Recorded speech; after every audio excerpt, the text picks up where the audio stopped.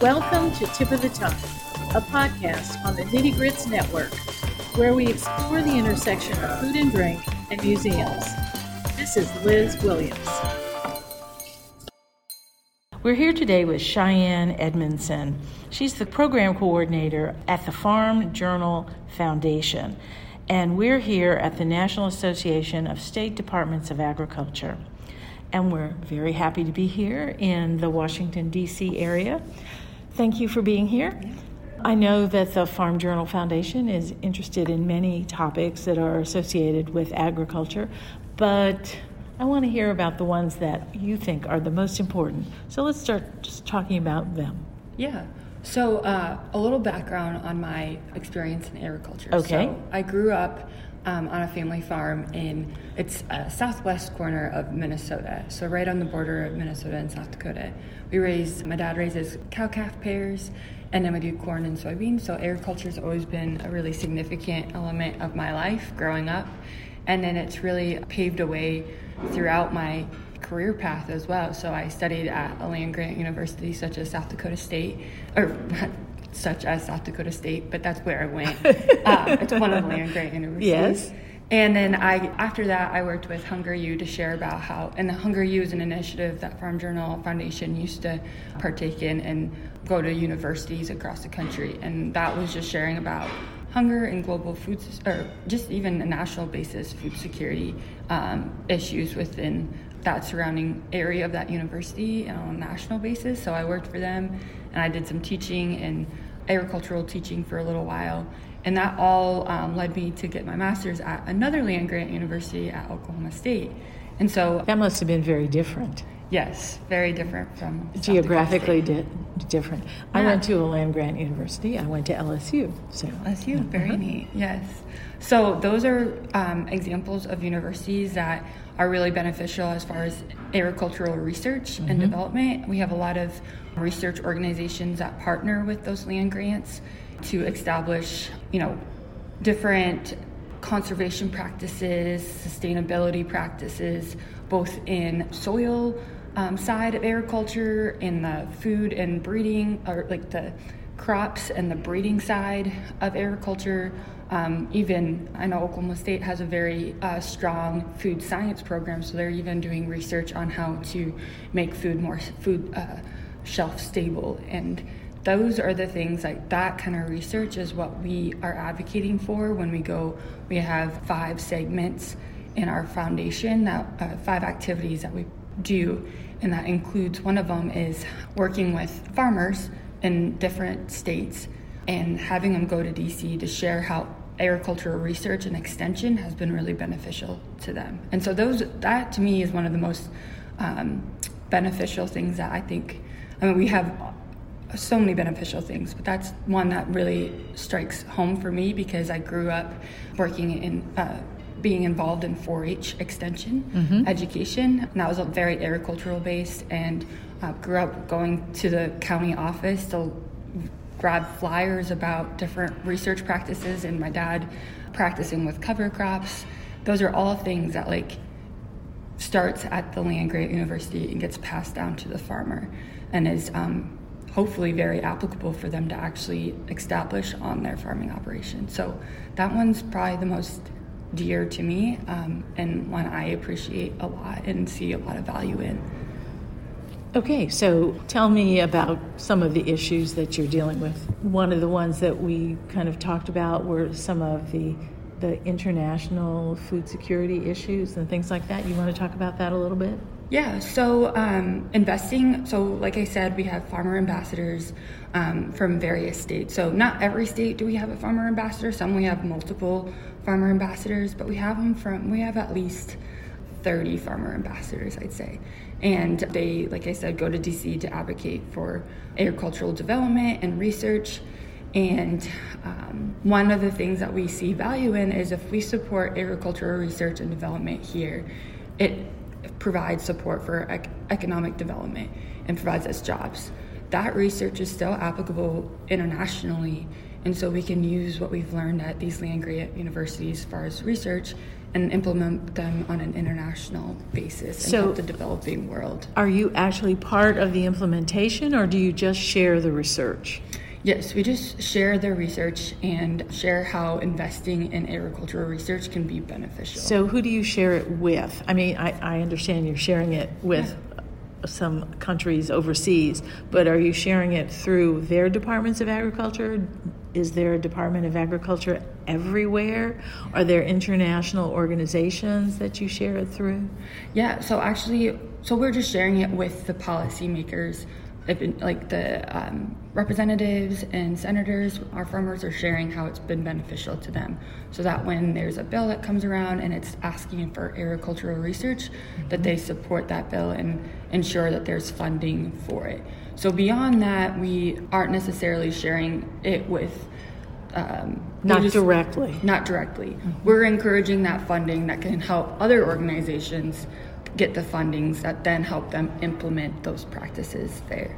Okay. So we're kind of like the farmer ambassadors that are our farmer ambassadors truly are the ones that have the story to tell. Mm-hmm. And that's why we have them, is that they're the ones in all regions of the country sharing about their unique operations. Some of them are conventional farmers, some of them are organic, some do both.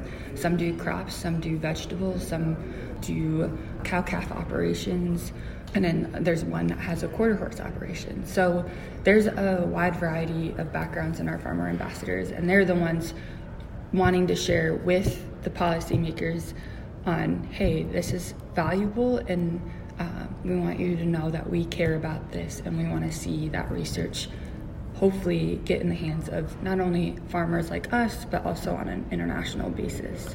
So what about, for example, what are you doing in the world of water? I know there are a lot of places where agriculture is the biggest use of water in particular regions, and that causes water shortages because water is transferred from here to there and all of that sort of thing. How are you addressing some of those issues? Yeah, so water is so critical within agriculture.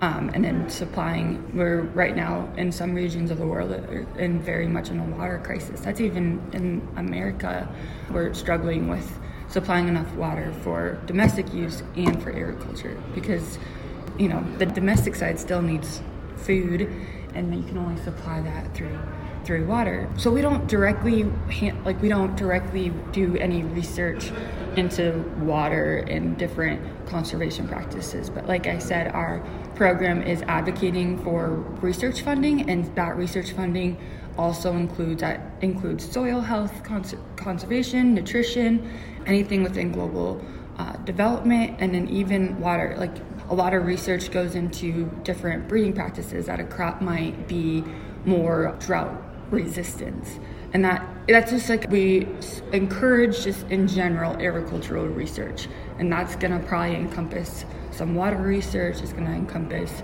breeding practices, conservation practice, nutrition.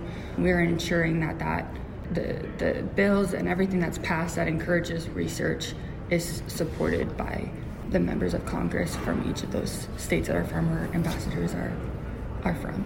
Okay. That makes sense. Yes. Yeah. Yes. And so, are you also looking into transportation issues of genetic engineering, any of those kinds of things? Yeah, those are all elements. Like, it's a big branch. You know, you get into global development and agricultural development, and the complications. It's so intricate, you know, like it all. Well, everything is connected, so yes. you can't avoid that. Yes. So, and we don't specifically work in those, like transportation specifically. What was the other one you had mentioned? Let's see. We talked about GMOs, genetically modified. Yeah. Right. So we just simply support we support research that. It might be on an organic basis.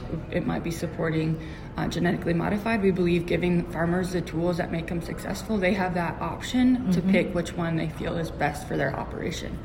And seeing farmers be successful and be, most importantly, sustainable.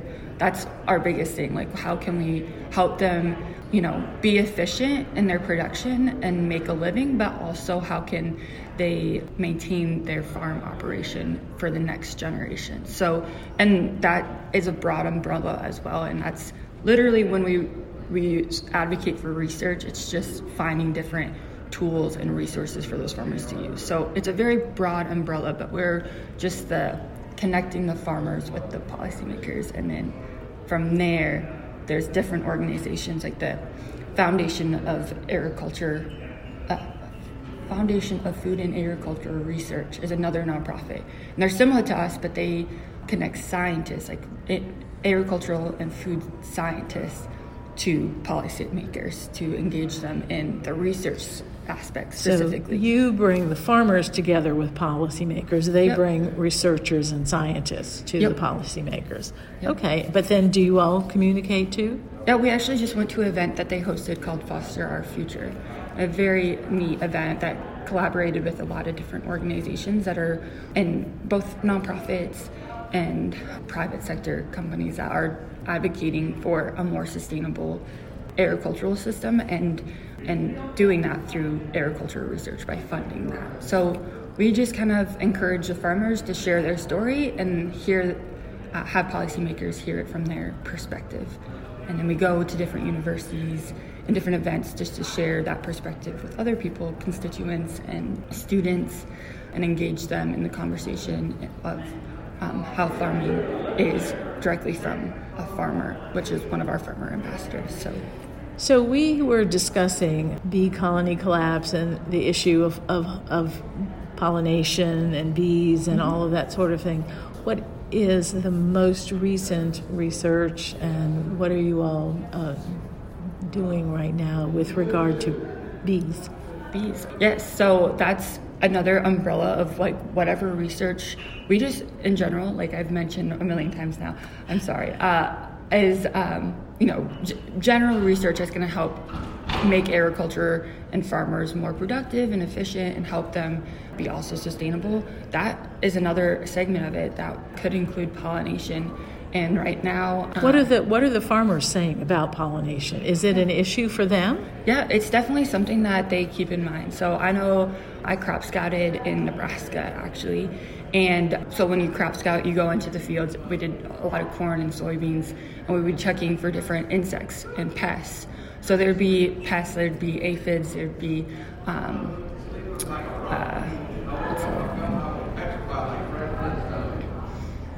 lady beetles. There'd be all sorts of different pests that would be in that field, and that would hinder the production of that corn. But you always check and you see, is this at a level or a threshold that's going to impact the production of it?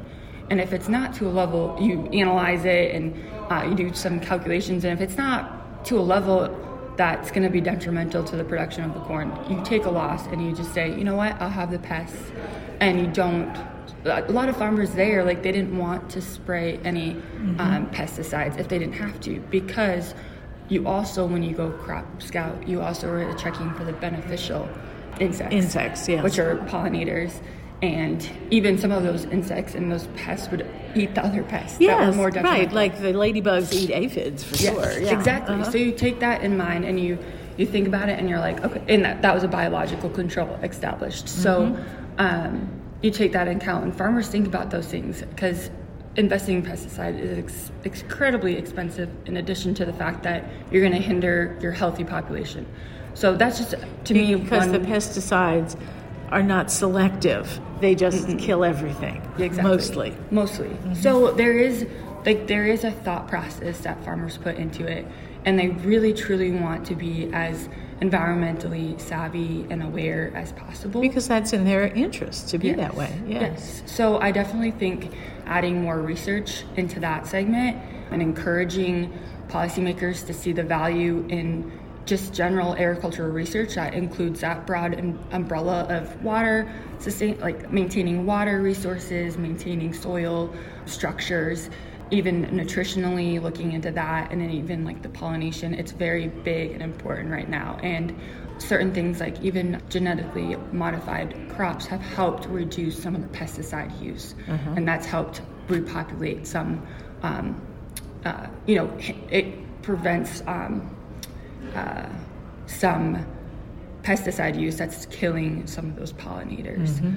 That has been killing them in the past. So, and that's all come through agricultural research. So it's a slow, steady process, but we're slowly getting, I think, better at knowing what to invest in and research and how to establish that to the farmer. Because ultimately you want to make it applicable and easy for the farmer to establish on their operation. Right. So how many farmers, as far as you know, are actually bringing in bees at appropriate times, and how many of them are simply relying on nature to take care of pollination? Yeah, actually, I don't know. I don't want to give you a number because I'm not 100% sure. I'm sure it depends on what they're growing, too. Yeah, it'd be highly dependent on what they're growing. I don't know specific farmers that are, bringing in pollinators specifically, but I do know it's something that they are aware of and thinking about in their operations. So how much do they,